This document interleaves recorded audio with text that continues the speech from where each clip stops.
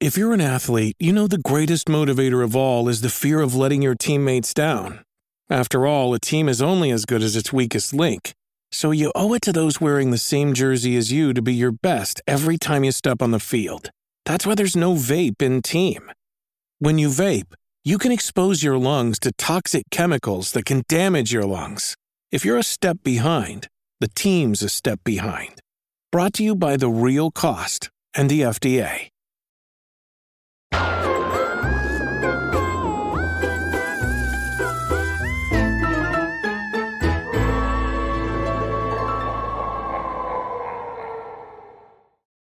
Yo, what's up? Welcome to Kind of Funny Games Daily for Friday, October 22nd, 2021. I'm one of your hosts, Blessing Adeoye Jr. Joining me is my PS I Love You XOXO co-host, Gameonicist, a.k.a. Janet Garcia. Yo, what's good? I don't know why that made me so excited to hear, because I know I'm the PS I Love You co-host, but I was like, hell yeah. As if it's new news. It's like, oh shit, I'm on that show now? Holy cow. Oh yeah, the PS I Love Fridays logo. It's going really good. Yeah, I think Barrett had just pulled up the PS I Love Fridays logo that L2 Larson made. I am obsessed with this logo. I think it's great branding moving forward for this segment. I just realized it's the shape of a PS5. Whoa. Yeah, that's hot. That's hot. Yeah, shout out to L2 Larson for this. I meant to actually send it to Kevin or somebody before the show to actually make it the logo, but yeah, I don't have that. I don't have that technology to like crop that out and stuff like that. I'm not smart like Kevin. I'm sorry. Yeah, it's all good. I love this because I feel like I don't usually get the hot name for the day I'm hosting. I feel like that's usually reserved for Tim and somebody else, or it's reserved for, I guess it always is Tim, right? Because it's Tim Tam. It's the Janet Tim Detective Agency. It's the I feel like Tim is usually the one that's thinking hard about that kind of thing. And so shout out to the person that wrote it and was like, yo, Fridays with Janet and Blessing should be hashtag PSLO Fridays. I think that is phenomenal. Once they put it out there, it became so obvious. I'm like, yeah, of course. Like, I never thought to use the fact that we do PS I Love You together as an angle. I was just like stuck on how you could combine our names in weird ways that didn't ultimately sound that good. Blanded. Oh, yeah. Yeah. We get blanded a lot. And it's like, that doesn't sound great. You know, that doesn't roll off the tongue. I need sounds something like that a sounds... bland planet. Yeah, exactly. Like, I need something that rolls off the tongue like Tim Tam. Tim Tam is such a good, like, you Tam's real good. You can't top Tim Tam, because Tim Tams are also an actual thing, you know? Yes. Yeah. The PS I Love Fridays, that works too good. Janet, your shirt, is that an astronaut just on the moon? Is that just what? Oh, it's an MTV shirt. Yeah, it's an MTV shirt. It's like an MTV, the moon landing thing. That's fresh. I love that. Thanks. Janet, you know what else I love? Video game news. Let's talk about today's stories, which include our first look at the GTA Trilogy remasters, an upcoming PlayStation State of Play, and more, because this is Kind of Funny Games Daily. Each and every weekday at 10 a.m. live right here on twitch.tv/kindoffunnygames. We run you through the nerdy news you need to know about. If you're watching live, you can correct us when we get stuff wrong by going to kindoffunny.com/you're-wrong. If you don't want to watch live, you can watch later on youtube.com/kindoffunnygames, roosterteeth.com, or you can listen later on podcast services around. My desk is like filled with shit, so I had to find where I could actually bang on my desk. The Globe, by searching for Kinda Funny Games Daily. Remember, you can use Epic creator code Kinda Funny on all Epic Store and Epic in-game purchases like Rocket League and Fortnite to help support the channel. To be a part of the show, to patreon.com/kindoffunnygames, where bronze members or above get to write in, and silver members or above get the show ad-free with the exclusive daily post-show. Housekeeping for you, our Spider-Man 1 rewatch episode of In Review is up right now. It's a lengthy and crazy journey featuring me, Anthony Carboni, Tim, Nick, and Andy. You can catch that Sam Raimi Spider-Man breakdown on youtube.com/kindoffunny and on podcast services around the globe. And let me tell you, that is an episode of In Review that you don't want to miss. Anthony Carboni was in peak form that episode. He had some kind of feedback or a thing to say about every single detail imaginable in Spider-Man, and it was a sight to behold and a beautiful thing to listen to. Because, you know, when we originally did Spider-Man in Review, that was so long ago. It was before any of us even worked at Kinda Funny, right? And when they originally reviewed those movies, they got a lot of flack because of, you know, some of their original thoughts when they originally did that in review. And for the people, to be fair, correct flack, because I saw that list and I was like, holy shit, that is incorrect. You're allowed to say that, you know, maybe some of the Tobey Maguire movies don't hold up as much as they once did, right? But to put the Amazing Spider-Man movies over them, I think it's just a cardinal sin. But I digress, Blessing. The the fans out there who wanted justice for the Tobey Maguire movies, y'all get Anthony Carboni defending and breaking down the minute details of this movie, and it's a sight to behold. It's incredible. Fantastic. And listen, Amazing Spider-Man 1, really good movie. I love Amazing Spider-Man 1. Amazing Spider-Man 2 being that high on the original ranking is a crime. Dude. It's so fucking That is ridiculous, because I remember walking out of that movie being like, that was almost not, the that highest. Was not good. That I couldn't imagine Amazing Spider-Man 2 being ranked that high, and somehow Kind of Funny finds a way. And so go back, listen to the rewatch if you want justice. And I'm sure throughout the whole rewatch we'll get justice, because I plan to be on that, and I'll give my honest opinions about Amazing Spider-Man 2.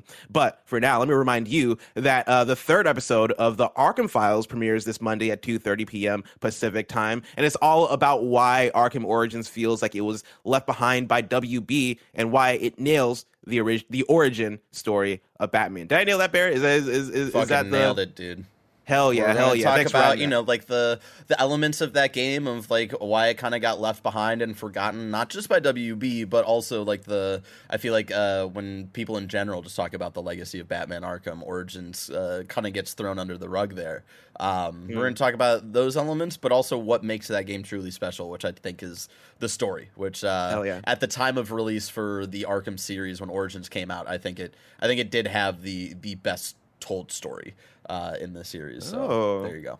We'll look out for that video. That's coming Monday, and of course, that's a Barrett Roger Picorni joint. And that is and this is something I did not plan for. I planned for the Arkham City 10-year release. Monday is the 8-year anniversary of Batman Arkham Origins, so that's a fun little thing. That is awesome.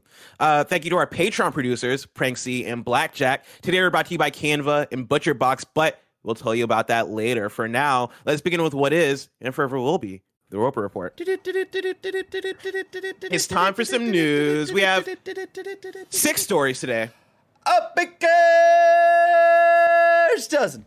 A huge news day for you. Let's start with story number 1. GTA Trilogy Definitive Edition looks incredible. I'm pulling from Cameron Faulkner at The Verge, and as I'm reading, Bear's going to pull up the actual gameplay trailers for the GTA Trilogy featuring Vice City, GTA 3, and San Andreas. Rockstar Games finally showed off a trailer for the remastered Grand Theft Auto trilogy, including GTA 3, Vice City, and San Andreas, showcasing many graphical and quality of life improvements made to each game. The Grand Theft Auto The Trilogy Definitive Edition Collection will launch digitally on November 11th for $59.99. You'll be able to play them on the Nintendo Switch, PS4, PS5, Xbox One, and the Xbox Series X/S console, along with PC, via the Rockstar Games launcher. It'll get a physical release on December 7th, followed by versions for iOS and Android in the first half of 2022. Xbox Game Pass subscribers will get instant access to Grand Theft Auto San Andreas, the Definitive Edition, on launch day. Grand Theft Auto 3, the Definitive Edition, will come to PlayStation Now on December 7th. Each of these games was remastered by Grove Street Games, which is an interesting name for a developer, which appears to have done extensive work to make them far prettier and more playable than their PS2 counterparts. Rockstar says it used the Unreal Engine and a completely rebuilt lighting system, and the graphical improvements seem to touch practically every part of the games. The list provided in Rockstar's press release includes improved shadows, weather, and reflections, and upgraded vehicles and character models.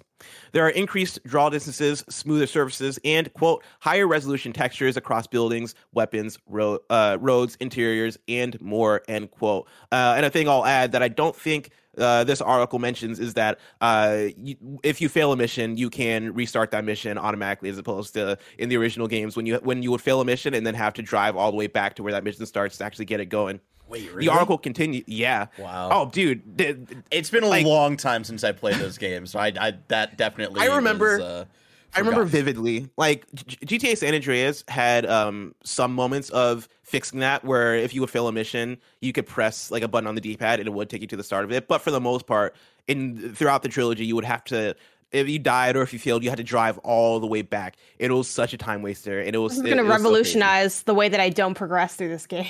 Exactly. That's actually a beautiful way to put it. But the article continues. Rockstar Games confirmed that each game has Grand Theft Auto 5 inspired controls. That alone should do a lot of heavy lifting in making these games feel more modern. Targeting and lock-on aiming has been overhauled in each game. In terms of their interfaces, each game offers updated weapon and radio station wheels, along with new mini-maps that let players set waypoints and destinations. There are some platform-specific additions too. On Nintendo Switch, Rockstar added gyroscopic aiming, and you can utilize its touchscreen to zoom or pan with the camera and make selections within menus. The PC version, a 45GB download, supports NVIDIA's DLSS tech that can help games run a little better on a wider array of graphics cards without a noticeable drop in visual quality. Janet Garcia, the trailers that Barrett was showing earlier, those dropped this morning. They took Twitter by storm. What is your reaction to these new details about GTA Trilogy, the Definitive Edition collection?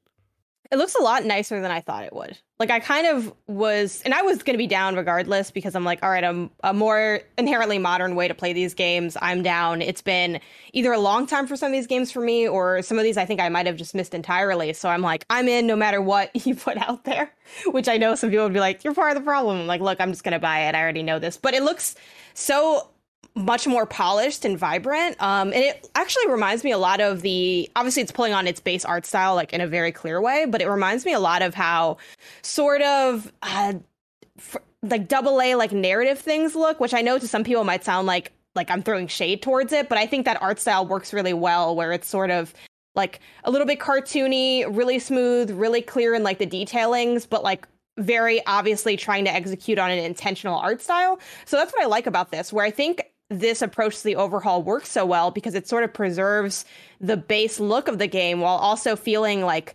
weirdly timeless in a way. Like, I think this art style overhaul, as small as it is, will like age pretty well.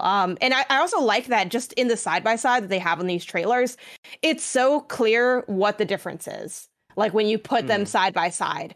And one thing I was kind of worried about was that I think we all have, unless you're like a graphical expert, I think we've all had those moments where we've looked at maybe the definitive edition or the remaster of something, and they're like, or something running on one piece of hardware and another, and they're like, look at the difference. And I'm like, this looks like exactly the same to me. Like, I cannot perceive what the differences are.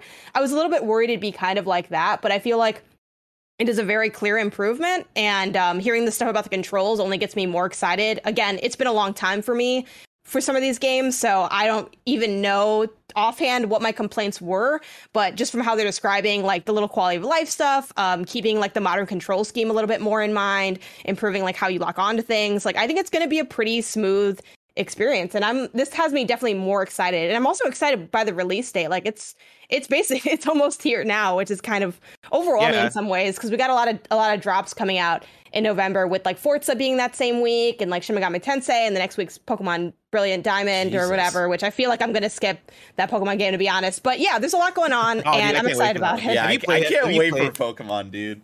I can't wait for. Have you played Diamond and Pearl before? No, and I'd like to for this, but the reason that I'm like, I think I might just skip it, is I feel like I'd be better off using my time just cleaning up on the games I missed, and also since RCS is coming out like right after, I just feel like I'll swing back to this. Like, see, Pokemon is and I know this isn't a Pokemon conversation, but we're here now. Pokemon is that game where every time a new mainline Pokemon comes out, or like Pokemon Let's Go or whatever, usually I'm like, I don't need to play this. I'll skip it. And inevitably, every single time Pokemon gets its hooks in me, and that becomes the game I play. Pokemon Sword and Shield came out in like, I think the same week as Death Stranding, or at least they came out very close together.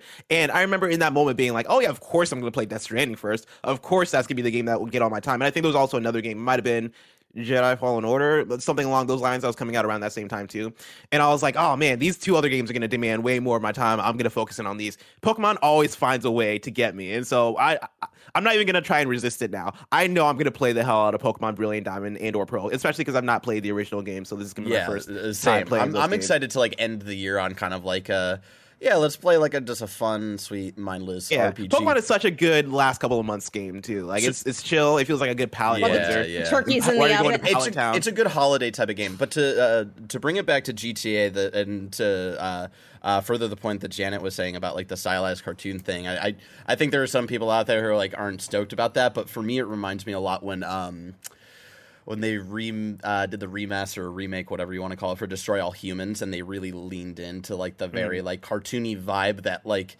at the time that these games came out, right, compared to other games, they didn't like have as much of a cartoony feel, but like looking at them today, I think it was a smart choice to kind of like lean into that, get all vibrant with it, especially with like 3 and Vice City. I think that was a really smart move. Yeah. And this comes back a little bit to what I was talking about either last week or a few weeks ago. One of the things I kept talking about with this game was temper your expectations, right? Like, lower those expectations. Don't consider this a huge remake. Don't expect this to be off the chain. Don't expect for a GTA original trilogy to look don't expect GTA it to look 5. like GTA 5 or something. Yeah, and I think this is seeing what we've gotten in this new trailer. I think this is the best case scenario for what they could have done with those games, because for what these games are as games that originated on the PS2, you look at the graphics, you look at the blocky style, and I think leaning into that and going, cool, how do we polish this and how do we make this look the best it can while maintaining how those games played and polishing the aspects of them that really could use with polish, right? Doing the Respawn thing, adding better lighting, adding the GTA 5 inspired controls, adding in a mini map that functions a bit more in a modern way. I think those are the best things that you could do, and finding a way to retain that original art style while making it look a bit way more crisp and making it look fantastic, especially with how the lighting looks, I think is the correct thing to do. I was blown away a little bit in that trailer when you would see some of the facial animations in the characters, which like I don't even remember. It's been so long now that I'm like, did they even have facial animations? Was it Metal Gear Solid like where like you just had the block faces? I'm sure they had a little bit of that there, but seeing that in the remaster, I think it sticks out a little bit more. I think 3 was kind of like that, not to the extent of Metal Gear though, but yeah, I think like Vice City and San Andreas, I remember like there being some sort of expressions. Oh yeah, and one of the things I do still wonder, the one thing they don't mention in any of these write-ups still is music, which really worries me because I think that is something that you would advertise and something that you would list as a feature, featuring all the original soundtracks. Featuring, well, it probably isn't. That's the thing. Like, yeah, I just think it'd be so hard to get all of them. Like, and I think if they said like, bringing back some of your favorite songs, that people would just be like, what aren't you bringing back? Like, I feel like that's always the angle when they have these kind of situations. So I also think I don't necessarily think it's the worst thing that they didn't mention that here, because I think what, like in this, article and write-up specifically, which is, covering like what the news was from this drop, like they're focusing on the big hits, which is here's what the date is, here's how you can buy it. Some of the free access I was kind of surprised by too. It's really cool that there's like some really affordable ways to play parts of this collection, which I wasn't expecting either. And then focusing on what is, I think, different and improved. So I think that's more of just like a random game detail that I wouldn't expect to see in something like this. But I do agree that I'm also anticipating or looking forward to what that licensed soundtrack looks like. One thing I was pleasantly surprised by is the fact that it's $60. Oh yeah, I think $60 is a great price for this too. I saw when I tweeted about this earlier today, and I had like one or two people respond in terms of like, $60 seems too much or full price seems too much, and I'm like, yo, you're getting 3 full games. Yeah, it's 3 games, full open world games that are being touched up and fully remastered. I think $60 is a pretty decent price for a collection like this. If it was just GTA San Andreas Definitive Edition, $60, then I'd understand more of that seems very steep. But I think for the 3 games, that's actually a decent price. That is $20 per game for remasters. On the point of the music, though, the thing I will say is when we look at this press release, every single piece of news that they have included in this thing are good pieces of news. Objectively good. It's hard to really pick apart any of these things. And I think that's more the reason why they're not saying anything about music. Because when it comes to Rockstar understands how important music is to their games. They've, for GTA 5, over the years, have added in more music, added in more radio stations. They have partnered with folks like Frank Ocean. They have partnered with DJs. Rockstar started up a record label. They love how into music they are, right? And they're very focused in on the importance of music in their games. And I think it's an easy bullet point to make that, hey, we have all the music that we had before and more. I think what this points to is that you're not going to get the full soundtracks. It might even be as small as a few songs are missing, and that might be enough for them to go, okay, let's not include it in the roundup because people are going to harp on that. Let's just focus on everything that's good, and then we can roll out those details later. That's my read on it. I hope I'm wrong. I hope we get all the same songs. But regardless, right, I think overall this is a very net positive in terms of what this news is. And yeah, I think you're right in terms of the San Andreas coming out on Game Pass is a really good move.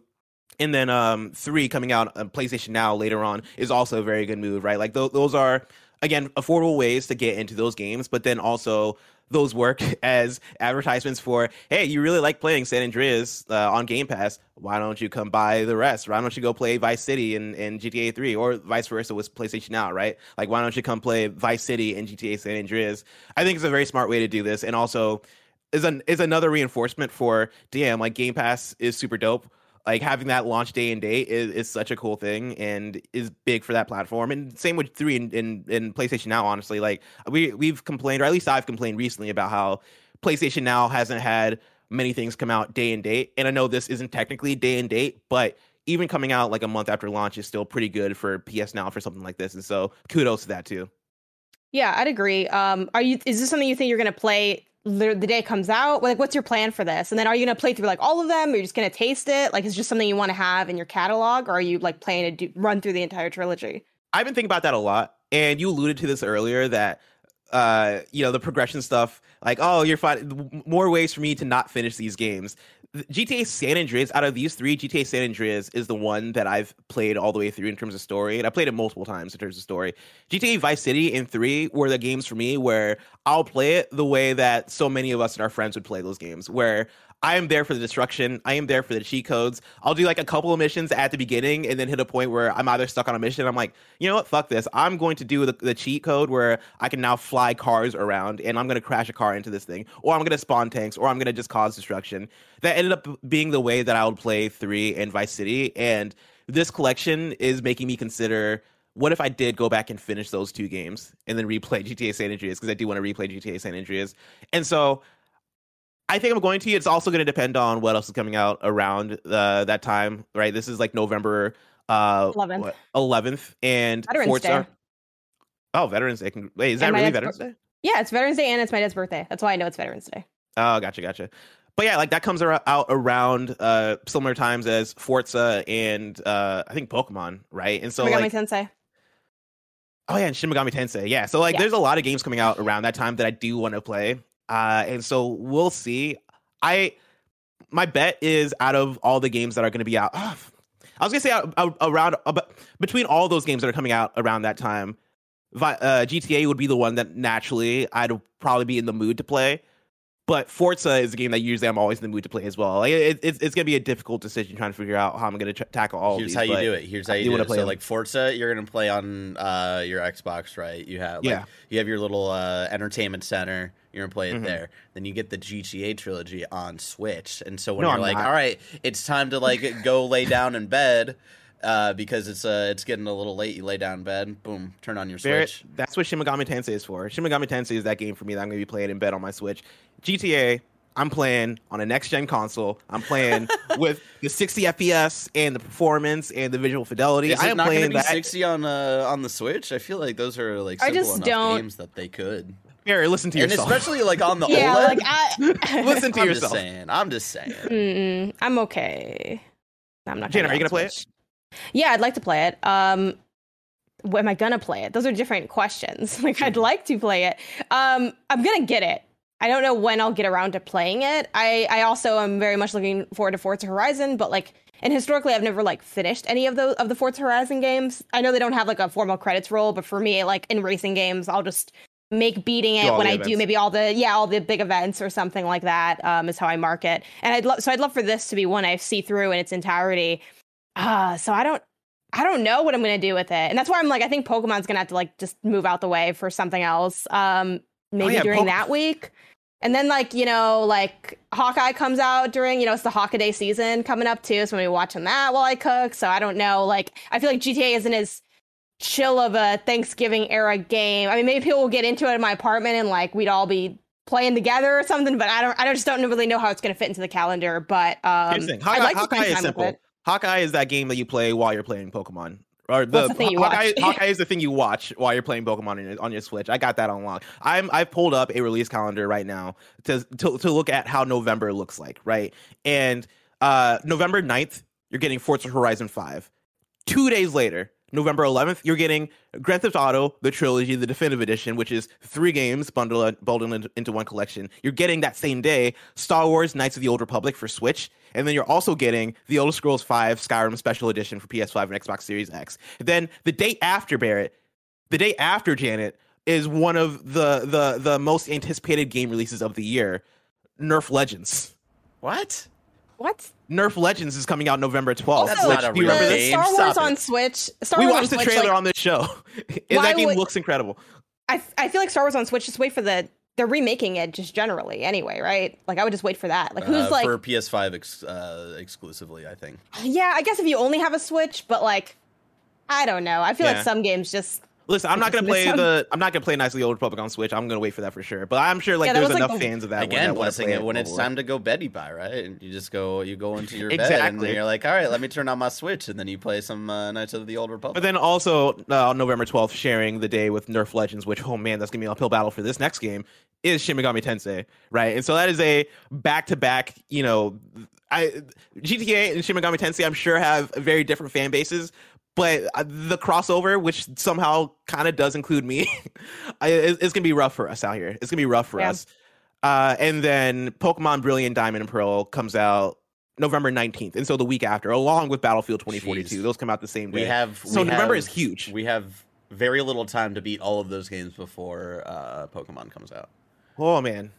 It's a big November. I can't wait for it. I feel like people are underrating how much of a banger this November is. But... man, I don't know, man. I don't know what I'm going to do. We'll figure it out. But for now, Janet, let's talk about something else that's very exciting with story number 2. State of Play returns next Wednesday. This is Sid Schumann at the PlayStation blog. Sid writes, hello again. Just a quick note to tell you that State of Play returns next Wednesday, October 27th at 2 p.m. Pacific time. As usual, you can watch our broadcast live on Twitch and YouTube. Hooray. This time out, we'll be focusing on announcements and updates for upcoming third-party releases headed to PS5 and PS4. The show is looking to be around 20 minutes or so, and we'll share new looks at previously announced games, plus a few reveals from our partners around the world. See you next Wednesday. Janet, how excited are you for this upcoming State of Play? I'm pretty excited because, I didn't think they were going to do anything else. I really thought they were going to do what they just did. I'll be transparent about that. That was how I was feeling, and that's where I was at. And then they did something, and I was like, okay, cool. So, to have another State of Play, when I saw this news, I was just like, oh my God, another one? I guess I'm getting excited in the sense that I feel like you could have easily just done nothing and I wouldn't have judged you for it in any way because you just did a State of Play not that long ago and we're getting toward the end of the year. So it definitely is the time to simultaneously get stuff out there, but also pack it in. This is this era of the year is when you look at your goals and you realize just throw these away. Let's just think about what's 2022 going to look like. 2021 is over, it's done. So I'm frankly a little shocked that they have this. Obviously it's not going to be probably as crazy in terms of heavy hitters in the sense that it's third-party releases versus last time where it was very first-party focused. And it's only 20 minutes, but also the Animal Crossing Direct was only 20 minutes, and that thing was fire. So I feel like you can do a lot in 20 minutes if you bring the heat, and I just want to see Stray. So that's where my head's at. Give me that cat. I feel like that's a nice third-party win if they have something relevant to say. I won't exactly be as excited if they just show it to me again and they're still working on it. But man, if they can have a release date or a window or something, I think that'd be super exciting. That was the first game I thought of when I read this. Where's your head at? What games are you looking forward to for this? Is this shocking to you? I think your head is in the perfect place in terms of, let's see if we see something like Stray there. Because I glance at chat, right? And folks are Final Fantasy 16, Metal Gear Solid 3 Remake. And it's y'all, let's temper those expectations. Yeah. I'm going to keep saying this, temper those expectations. Someone said 10 minutes of Deathloop, which I think is hilarious. That'd be amazing, right? Them saying we'll be focusing on announcements and updates for upcoming third-party releases headed to PS5 and PS4. Them even saying PS4, I think is enough to be okay, cool. This is going to be a State of Play that is along the lines of the previous State of Plays that we've gotten recently, which haven't been filled with bangers. The last State of Play we got had Arena, Hunter's Arena. What was that game called? Hunter's Arena Legends, the PS Plus game. Yes. And it had Arcade-ageddon, right? I think that's the level of State of Play to expect here with 20 minutes and coming off of a huge PlayStation showcase. I don't think they really have their they don't have the cannon loaded with bangers right now. They just told you about the bangers. They just told you about the good stuff. I think this is going to be very much focused on, hey, what's in the immediate future, right? Like, part of me even if they didn't specify third party releases, my brain would even go to, oh, cool, the headliner will probably be more Horizon Forbidden West gameplay. Them saying, hey, we're focusing on upcoming third-party releases tells me, hey, like, you know, headliner might be Stray. And I think that's fine. I did expect them to do one more State of Play to round out the year. I think that was a conversation that we had on, I want to say PSLW, where Greg brought it up, and I was like, oh yeah, that's like easily I could see them doing one more State of Play, and I think that makes sense. But I think for how they've established State of Play over the last couple of years, State of Play isn't something I look forward to in terms of the big banger announcements anymore. I don't compare State of Play really to Nintendo Direct at this point, right? Like I view the PlayStation Showcase as the, hey, this is where we're showing our shining trophies worth of announcements, right? State of Play feels very much a, hey, you know, we're gonna have some cool stuff in here, but don't expect the greatest of the greatest. Don't expect a Final Fantasy 16. And if we get that, hell yeah, dope. That's gonna be a fun surprise. But I'm not gonna sit here and expect it. Yeah, I think what I'm really hoping for out of this, because it mentions like looking at previously announced games, which is almost always a given. Like, what showcase doesn't have some level of previously announced games, because that's just marketing. But I guess I'm looking forward to most would be, again, the stuff that maybe I don't know about. So like a cool indie game that I'm seeing for the first time. You know, I think back to like when we saw like Kena for the first time, and that ended up being like a much bigger deal game than I think it could have been, right? Like, it could have easily been a flash in the pan, but it really was like a staple for that moment, and it sold really well, and it was a really, really good game. So I'm hoping to see something like that, where there's an indie game that sort of piques my interest, or something that like I'm not as familiar with, or maybe even something that, oh, this looks like maybe so-so, but it's coming to, you know, PlayStation Plus, or it's going to be one of these like free games that's bundled in, so I'm going to try it out inherently because it's going to be like the thing that we're playing that month. That's sort of my best case scenario, because I don't think, I'd be a little shocked if there's something we've never seen before that like blows people out of the water. I think if anything, if we see something we've never seen before, it's like, oh, this looks like it could be interesting, rather than like something that's super established. Yeah, I want to give a quick shout out to Barrett. Barrett found a way to get that hashtag. No, shout out to L2 Larson, who sent it to us on Twitter in the PNG format. So thank you, L2. Oh, Larson. nice. Hell yeah. Janet, let's pivot from talking about PlayStation to talking about Xbox with story number 3. Xbox is working on a cloud-native MMO. This is Jeff Grubb at GamesBeat. Finnish studio Mainframe is working on a cloud-native, massively multiplayer online adventure for Xbox Game Studios. That's according to reporter Jez Corden on the Xbox 2 podcast, and it's something that I've separately confirmed through independent sources. Mainframe's game goes by the working title PAX Day, and it's something that people on the Xbox team are excited about for multiple reasons. Cloud native here means that the players can access the same game through any device. The studio is also exploring potential gameplay mechanics that can only work in a game that exists primarily on a remote server. One key concept, however, is that mechanics scale in terms of complexity. While anyone can do anything in PAX Day on any device, certain tasks will make more sense depending on where you are playing. So if you're on your phone at work, you can open up the game and quickly do some crafting or resource farming. Then, when you get home to your PC or console, you can take on some of the more complex missions like raids. But key Xbox figures are also excited about PAX Day because of its value in highlighting hurdles with cloud-based development. The hope among those at Microsoft is that PAX Day can create an opportunity to set up best practices for this kind of game. And then other studios can run that same playbook in the future. In particular, Xbox is hoping to use those lessons with Hideo Kojima's potential upcoming Xbox game.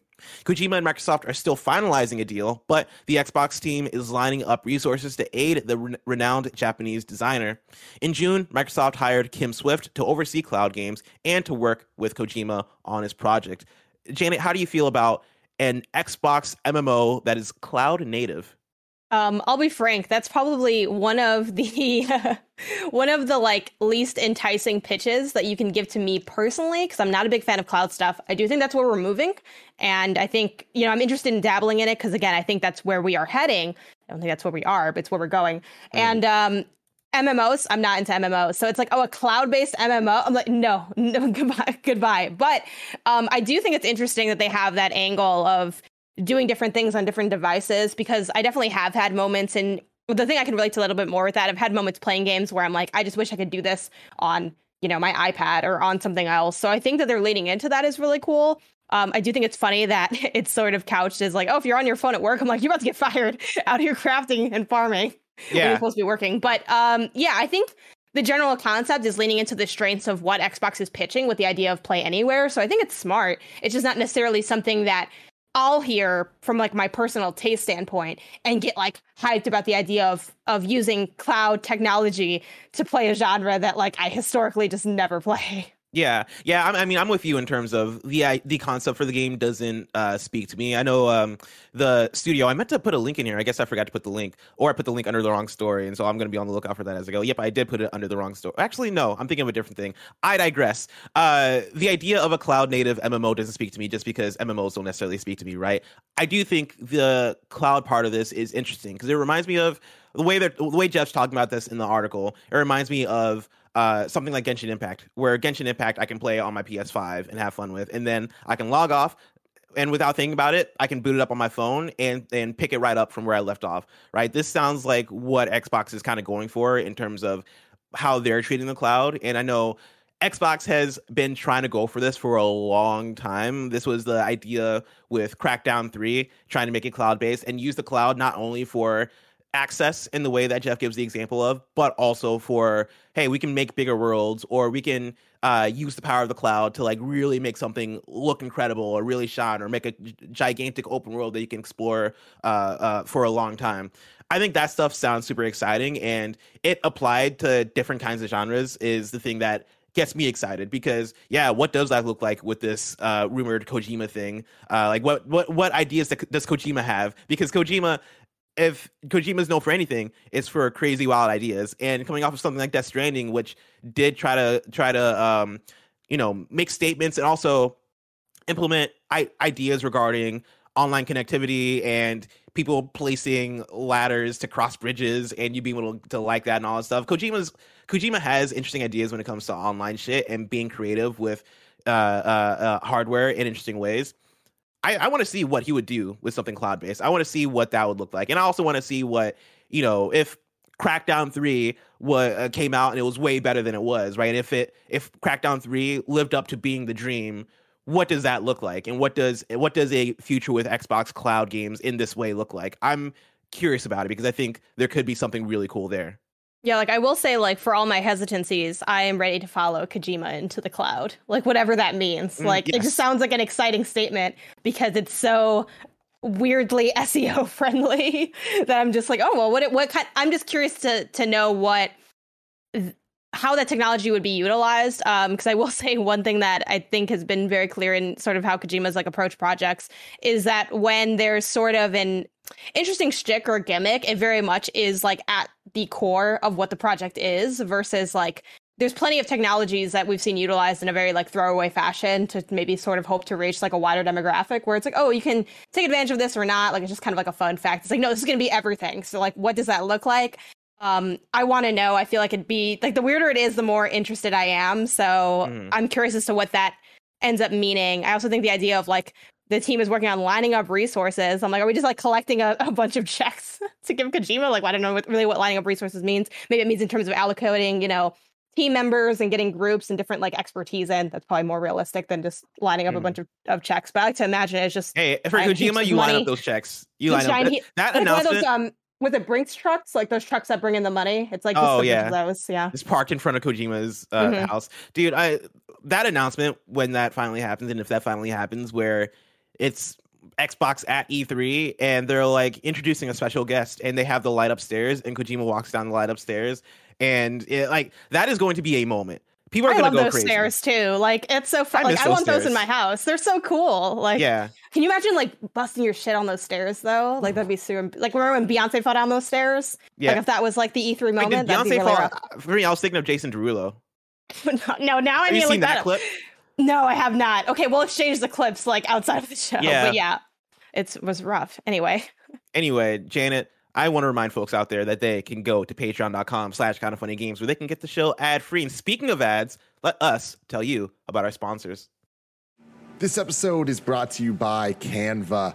Design is such an integral part of making content, but dang, it's hard. Or it was hard until we started using Canva Pro. Now I can design anything like a pro on any device. You can choose from thousands of customizable templates or start from scratch. It's something I love. I love the options there. Being able to go just look at a bunch of templates. It's helped with a lot of our promo imagery that we have to make, and it really kind of makes me feel like I know what I'm doing. It makes me feel like a genuine Andy Cortez. You can love to see it. And Canva Pro has endless premium fonts, photos, videos, and so much more that add your own personal spice to whatever you're designing. You and 4 teammates can design together, unlock everything Canva Pro has to offer for just $12.99 a month. You can design like a pro with Canva Pro. Right now, you can get a free 45-day extended trial when you use our promo code. Just go to canva.me/KFGD to get your free 45-day extended trial. That's canva.me/KFGD. Canva.me/KFGD to get your free 45-day extended trial. And next up, shout out to ButcherBox. Nothing beats quality meats. And with ButcherBox, you get more than just high quality meat. You also get holistically sourced meat because ButcherBox always keeps the farmer, the planet, the animal, and your family in mind. Gia blew my mind recently when she made a grilled buffalo chicken sandwich. It was so good. I love ButcherBox. Every month, ButcherBox will ship a curated selection of high-quality meat right to your home. Each box contains between 8 to 14 pounds of meat, depending on your box type. It's a lot of meat. It's enough for 24 individual meals. The meat has no antibiotics or added hormones and is always packed fresh and shipped frozen for your convenience. Right now, ButcherBox is offering new members a 10 to 16 pound turkey free in the first box. Perfect timing for Thanksgiving. Just go to butcherbox.com/KFGD to sign up. That's butcherbox.com/KFGD to receive a free turkey in your first box. butcherbox.com/KFGD to get that free turkey. Story number 4, CD Projekt Red has bought an indie studio. This is Joe Screbbles, a made-up name at IGN. Cyberpunk 2077 and The Witcher creator CD Projekt has acquired indie studio The Molasses Flood, which will now work on a new game based on one of CD Projekt's IPs. Announced to investors today, CD Projekt announced that it had bought 60% of the Boston studio initially and organized transactions to take over the remaining 40% over time. The Molasses Flood will collaborate with CD Projekt's development unit, CD Projekt Red, but will retain full autonomy. The announcement mentioned that the Molasses Flood, quote, will work on its own project based on one of CD Projekt's IPs, end quote. That's likely a game set within the Witcher or Cyberpunk universes. CD Projekt has previously said that it will develop AAA Witcher and Cyberpunk games simultaneously, starting from 2022. It's not clear what property Molasses Flood will work with, nor if this is an additional project on top of those planned developments. CD Projekt says it will announce more in the future.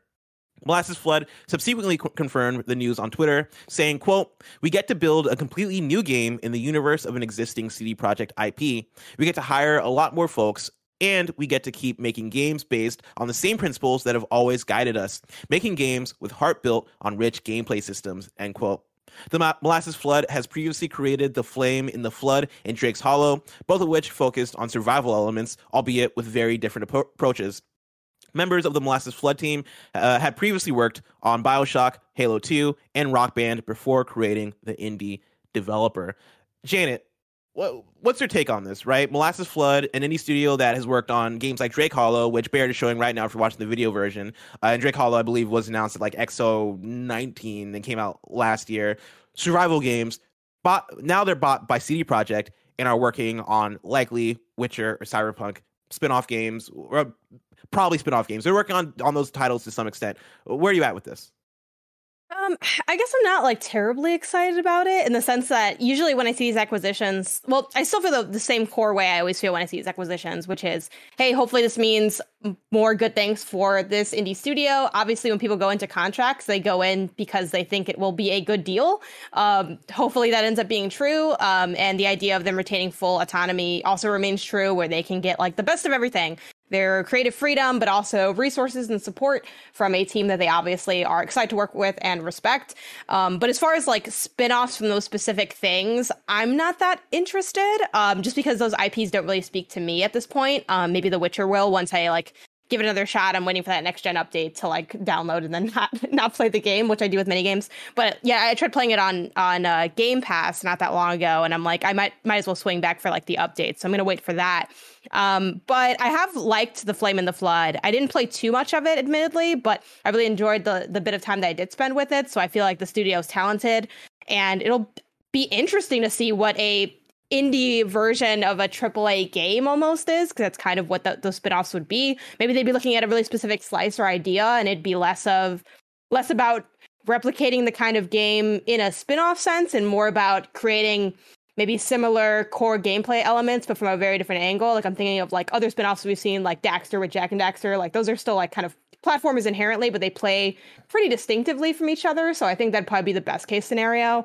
But yeah, I'm down to see what they end up coming up with, but I don't have anything in mind for what those spinoffs could be. I don't know if you're sort of picturing an angle that you might want them to take with this. I mean, I think this is fascinating because of their previous work. It's not unheard of to have spinoffs to these kind of games. Like we had the Gwent card game that became a standalone game, right? And I'm sure if I looked hard on Google to see like, oh, is there a Witcher mobile game? I'm sure that exists to some extent, right? Like I think this falls in line with where CD Projekt has gone over the last few years, which, hey, we want to be a company, a publisher that is focused on two gigantic IPs. One of those IPs, which is struggling quite a bit, being Cyberpunk, and the other IP being Witcher, which is a huge hit and people love and people will continue to adore. I could see this being some kind of Witcher survival game where you're playing as a nameless character that you create and you are in the world of Witcher, and maybe it is like you're tasked with hunts, like you have to hunt griffins and shit, and that it is more focused on the survival aspects than the actual core Witcher RPG experience, because that's a way that they can expand that out. This reminds me of how we've talked about PlayStation Studios, where we have the upcoming we had Naughty Dog releasing Last of Us Part 2, right, last year. And we have Factions that we know exists. It is announced. But that is a completely different game than The Last of Us. That is going to be a multiplayer game that you play with your friends. There's also the Last of Us TV show that they have in production. And they also have that rumored Last of Us remake that was at least one point in production. This strikes me as that, where we have Witcher Gwent, we have Witcher 3, we have the Witcher TV show, you have Cyberpunk 2077, you had the planned Cyberpunk multiplayer game, you have that upcoming Cyberpunk Netflix anime. This strikes me as, all right, cool. Let's keep building pillars. Let's keep Nintendoizing this thing in the way that not only do you have 3D Mario, you also have 2D Mario, and you also have Mario Kart, and you have Mario Party, right? Like a Witcher soccer game. Oh my god, I would be down for Witcher Soccer. Mario Party, but with the Cyberpunk character. I would also be down for. These are all good ideas. Keep throwing them out. What else you got? Let's see, what other Nintendo things are there? Tennis. I don't like the tennis games though, or the golf games. Siri versus Geralt in tennis. We could do like some form of Tetris. Like I don't know. Like I was thinking Yoshi's Cookies or something, but with like I don't know, The Witcher. Yeah. And I, honestly, like I think that is the move, right? And I think this is the. I mean, when we look at the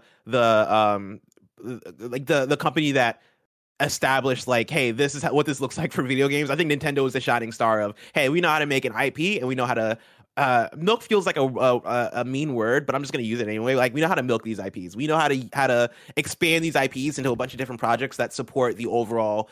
Mario is the biggest video game brand in the world now, right? Or Zelda is a big brand now because we're able to continually make different types of games featuring these same characters in the same cast. Chad has a lot of good ones. We got Witcher Strikers, Mario and Geralt at the Summer Olympics, which is my personal favorite.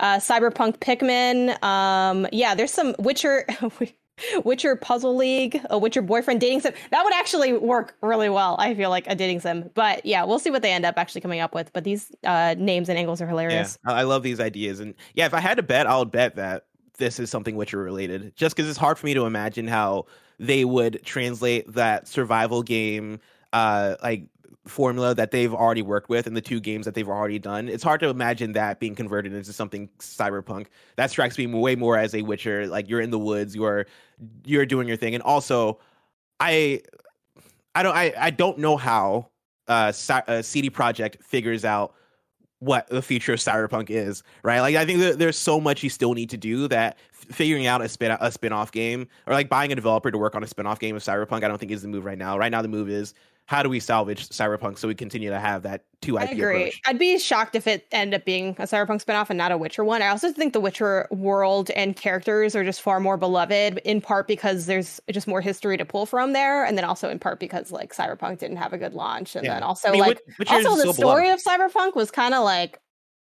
I don't know. I am not excited to like have more of Johnny in my skull or whatever that situation is. Like, Johnny's I don't know, maybe other people were really drawn to that narrative idea, but it didn't really feel like that was the big intrigue point in the game. While I think like The Witcher's story and lore is a lot more inherently like fascinating. Yeah. So, I don't know. But yeah, like CD Projekt though wants that. Like that is what that is the thing that, you know, when I try to understand what their strategy is or what the direction is or what the choices they're making, I build that around what is the move now. Because right now the next steps of Cyberpunk are, we got to put out those next gen console releases. We got to continue to patch and fix the game on what all platforms that it is on.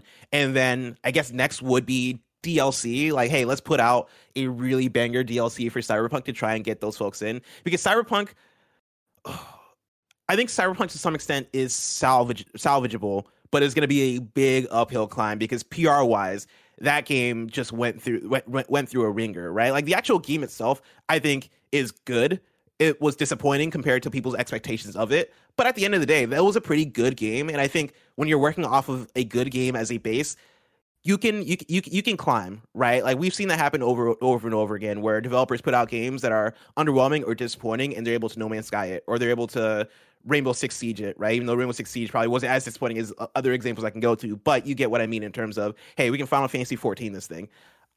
I think that's what you try to do with Cyberpunk, or at least that's what they're going to try and do with Cyberpunk.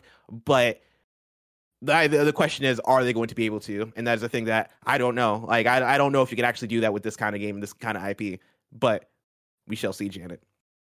For now, let's talk about a game and IP that seems like a lot of people are excited about with story number 5. Stardew Valley's developer has announced their next game. I'm pulling from Anna Diaz at Polygon. Eric Concerned Ape Barone, the developer behind the massively successful farming simulator Stardew Valley, announced his next game via his YouTube channel on Thursday. The game is called Haunted Chocolatier. Chocolatier? Is that how I pronounce that, Janet? I think so. Also, it's Anna. Yes. Anna Diaz, thank you.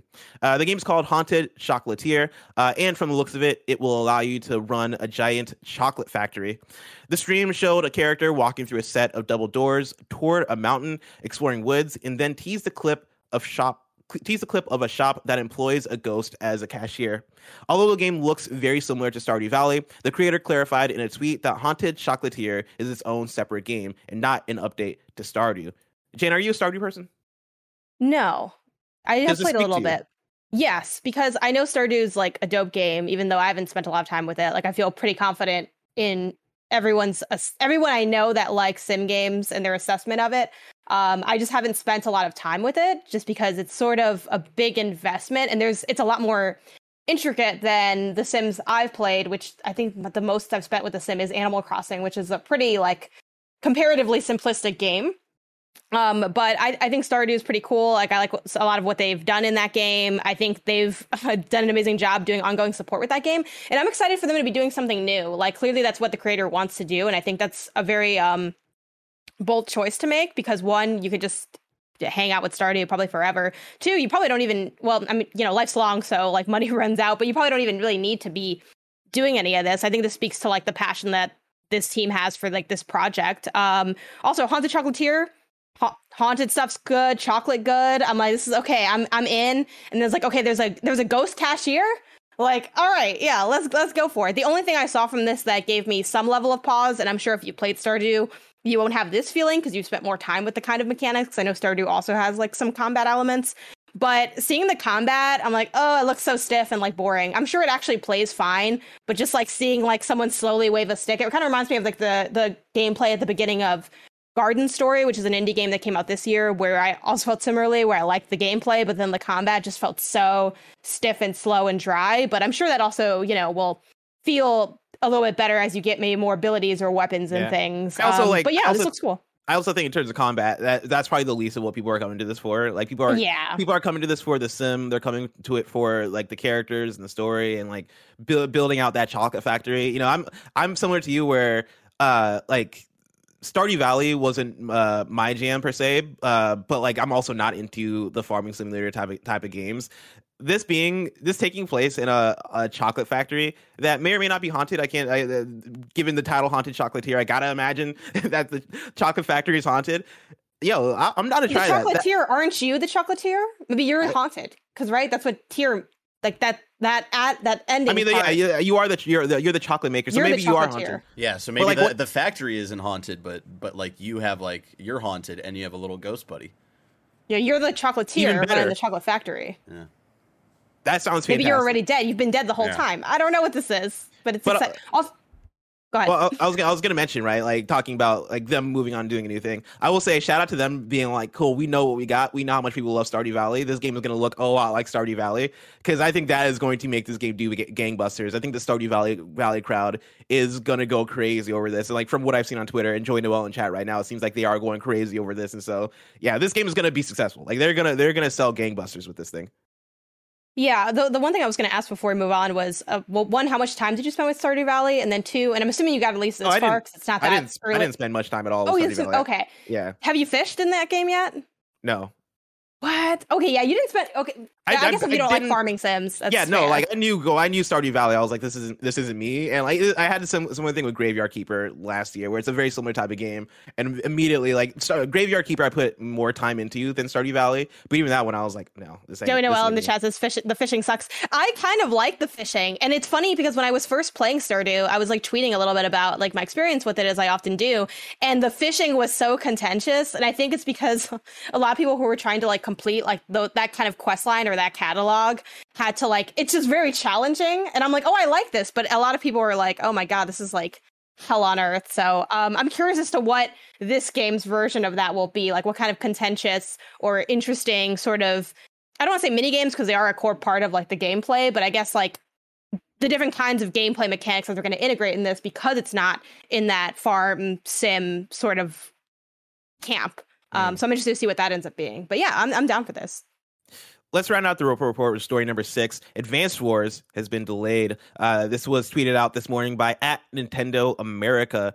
They tweeted, "Hello, troops. Hashtag Advance Wars 1+2 Reboot Camp, which was set to launch on December 3rd, will now release for Nintendo Switch in spring 2022. The game just needs a little more time for fine-tuning. You'll be battling with Andy and friends soon. Thanks for your patience." And it's like the Miyamoto Andy quote. Cortez? Oh yeah, you'll be battling with Andy Cortez. He's gonna be leading the troops. He's gonna be leading the army. Wow. It's like the famous Miyamoto quote. You know, a game that comes out. A game that comes out is going to be bad, but if you delay it to February 2022, it's going to be a 10 out of 10. You think of February as spring? Okay, you know what? That's a good point. I guess February is spring. Yeah, I'm like, whoa. When you say spring isn't like a release schedule for a game, my mind we don't know February. Yet, Blessing. We've got to wait for Groundhog's Day. We got to wait for that little man to come out and decide if they're getting 2 more weeks of winter, or you know, if spring's coming early. You know. Listen, I was just trying to make a joke, and you guys read into it, and you guys corrected me, and so like now I'm embarrassed. Fight.com/you're wrong. Now I'm embarrassed. But I'm. This sounds mean. And I know February's in winter. I don't want people to not be on their own schedules. Like delays are inherently a form of an L, because it means something went wrong to some degree. Either you like scoped incorrectly, or you ran into a problem you weren't expecting. So I'm not excited on that end for like them experiencing that. But man, I did not have time to play this game in December. Like I was not going to probably like spend a lot of time with this, admittedly. So putting it to spring, I'm not going to say I have more time spring 2022 because I don't know what that looks like, but at least it's one less thing I have to do this year. So I'm okay with this. See, I would think that spring makes it more likely that this is going to get lost in the shuffle in December, because December right now, the only other big game coming out in December would be Halo Infinite. I think there's probably like one more other thing that I'm missing, but you know, those are very different audiences between Halo Infinite and Advance Wars. Like I think having that December would have been the time that game could have breathed and not have to compete. Spring right now is stacked in a way where like I know February is not spring, but February is right before spring, and there's hella games coming out in February, and then going into March, and then in the spring. It seems like right now it is a pretty contentious time in terms of big game releases. That's a good point, but future me, I always think like future me can do stuff. I don't know if you have this problem too, where I'm like, oh, when is it? 2 weeks from now? Yeah, sure, I'll be there. And then it shows up, and I'm like, what the hell is this on my calendar? Why do I have to show this? I mean, you've seen my game calendar. Yes. You know that is basically me. Exactly. That's where I'm at right now. I'm trying to juggle like 5 different games and struggling with all of them. And so I definitely understand that life. But yeah, like it's that thing where whenever I read delays now, I think half my brain goes to the, Miyamoto, delay it, who cares, work on it, be good, all that stuff, right? Like, it goes to that, but then also the other half of, we're in a pandemic, video game development is hard, especially for Nintendo. Like, Nintendo stuff got delayed all over the place when the pandemic hit, and so it's hard to really be surprised to see that a game moves from December into next year. But hey, it'll come out, and we'll play it eventually. Janet, very excited for the release of Advance Wars 1+2 Reboot Camp, but that release is just so far away. If I want to know what's coming out to Mom and Grop shops today, where would I look? The official list of upcoming software across each and every platform is listed by the Kinda Funny Games Daily show hosts each and every weekday. Yeah.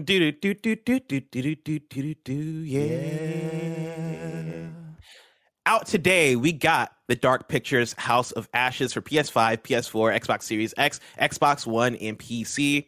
My Friend Peppa Pig for PS4, Xbox One, Switch, and PC. Yeah. Let's fucking the weirdest sequel to My Friend Pedro. Let's go. Let's go. Murder Diaries 2 for Xbox One, which is a wild one to put right after the My Friend Peppa Pig game. The City Stunt Driver for Switch. Reminiscence in the Night for Switch. Pro Flight Simulator for Switch, Demon Hunters, Riddles of the Light for Switch, Mini Golf Adventure for Switch, Hourglass for PC, and then Alyssa for PC and Mac. We got an NVIDIA GeForce update for you. Remember, we've partnered with NVIDIA to keep you updated on all the latest GeForce RTX additions to your favorite games, from ray tracing to NVIDIA DLSS to NVIDIA Reflex. NVIDIA DLSS is now accelerating performance with uncompromised image quality in over 120 games and apps, with even more being added every month, including games like Sword and Fairy 7, which is the latest installment in China's most storied RPG series. That is now available with ray tracing and NVIDIA DLSS, which more than doubles your performance. And then also, we talked about before, GTA Trilogy Definitive Edition. That includes NVIDIA DLSS for the PC version, so get hyped for that. New dates for you. Among Us is coming to Xbox, PlayStation, and Xbox Game Pass on December 14th, and then Breakwaters sails into early access on November 11th. Janet, folks can go over to kindafunny.com/you're-wrong, where they write in, let us know what we got wrong as we got it wrong, so we can correct it for those watching later on youtube.com/kindafunnygames and on podcast services around the globe. Frank B243 writes in and says, Widow Wednesday on Tuesday is another special name day. And so I'm trying to get my special name days up, man. I'm trying to just got to lean into the Rogue Tuesday. I appreciate them trying to do the Widow Wednesday on a Tuesday, but the Rogue Tuesday is just, it's too good. It rolls right off the tongue. Listen, Greg Miller, as soon as he makes a joke the first time, he's going to commit to it until it becomes. And so there's that's no way we're pivoting to Rogue Tuesday. Yeah, but he's not here anymore. He can't hurt you, so change everything. Lock him out of everything. He can't come back. Nana writes in and says, Death Stranding released 1 week before Pokemon Sword and Shield. Jedi Fallen Order released the same day, November 15th, and then Shenmue 3 released 4 days later on November 19th, which I don't think Shenmue 3 was a big part of that conversation when we were talking about big games that we were playing. And then let's see, Nana also writes in and says GTA 3 had some facial movements and details, but it was very staggered jaw movement. It wasn't clay faces like it was in NGS. Appreciate that. Sisa writes in and says, there are 2 Witcher mobile games. Gwent has been ported to mobile, and there is Witcher Monster Slayer, which is a Pokemon Go knockoff. Okay. Nano writes in and says, Concerned Ape, the developer of Haunted Chocolatier, commented on how it will be haunted. Quote, I wanted to explore more fantastical possibilities, experiences that take you beyond the ordinary. That's where magical haunted ghost chocolate comes in. He says more, but awesome. It sounds awesome. They say more, but you can go over to hauntedchocolatier.net if you want to learn more. And then lastly, Nana writes in and says Peppa Pig takes 2 hours to platinum. So if you're looking for 2 hours too many. I feel like you can get with 2 hours, you can get an easier platinum than that. Yeah, you can, or like a more enjoyable one. Like 2 hours is a long time. That's like a whole ass movie. You can beat really good games in 2 hours. Yeah, like what's going on? Like, why are you playing Peppa Pig?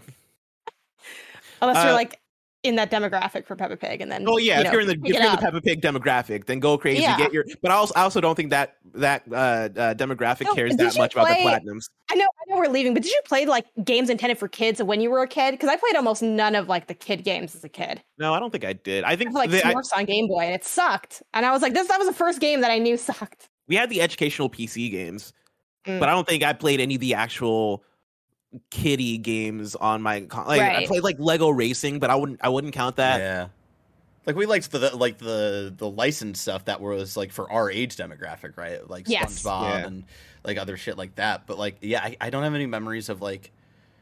Yeah, I wasn't playing the Blue's Clues platformer. Yeah, but like I was playing like the Dexter's Laboratory. Those games would be hard too, PC, because they weren't made well, so they'd be kind of hard to play as well. It wasn't easy. Dude, I like 8 years old. I was playing Leisure Suit Larry, and so like, are you serious? Jesus, at a friend's house. Why are you playing that? Why? This is my friend Addison who had all the bad games. Why are you going to like a friend's house at 8? Like that's also like no. You didn't have friends at 8? I did, but I wouldn't be able to go to their houses. Well, maybe my next door neighbor, I guess I went to her. Like that's when I first saw Halo when I was a kid. This is like a neighborhood kid. Though, it was something else. Anyway, let's just get out of here. Let's wrap things up. Of course, today is Friday. That means that you have a whole week to look forward to next week. Next week's hosts are on Monday. You're getting Tam and Tim. That's right, a Tim Tam Monday. On Tuesday, it's me and Gary, ? On Wednesday, it's me and Andy. Thursday, it's Tam and me. Then on Friday, it's me and Janet. That's right, we're back at it like a bad habit. If you're watching this live on Twitch right now, after this, is Mike and Barrett hanging out talking about Metal Gear Solid 3. If you want to catch that stream later, you can subscribe to youtube.com/kindafunnyplays. Remember, this has been Kind of Funny Games Daily. Each and every weekday live right here on twitch.tv/kindafunnygames. We run you through the nerdy news you need to know about. We have a Patreon post show for those that are subbed at the silver level of patreon.com/kindafunnygames. So stick around for that. Otherwise, until next time, Game Daily.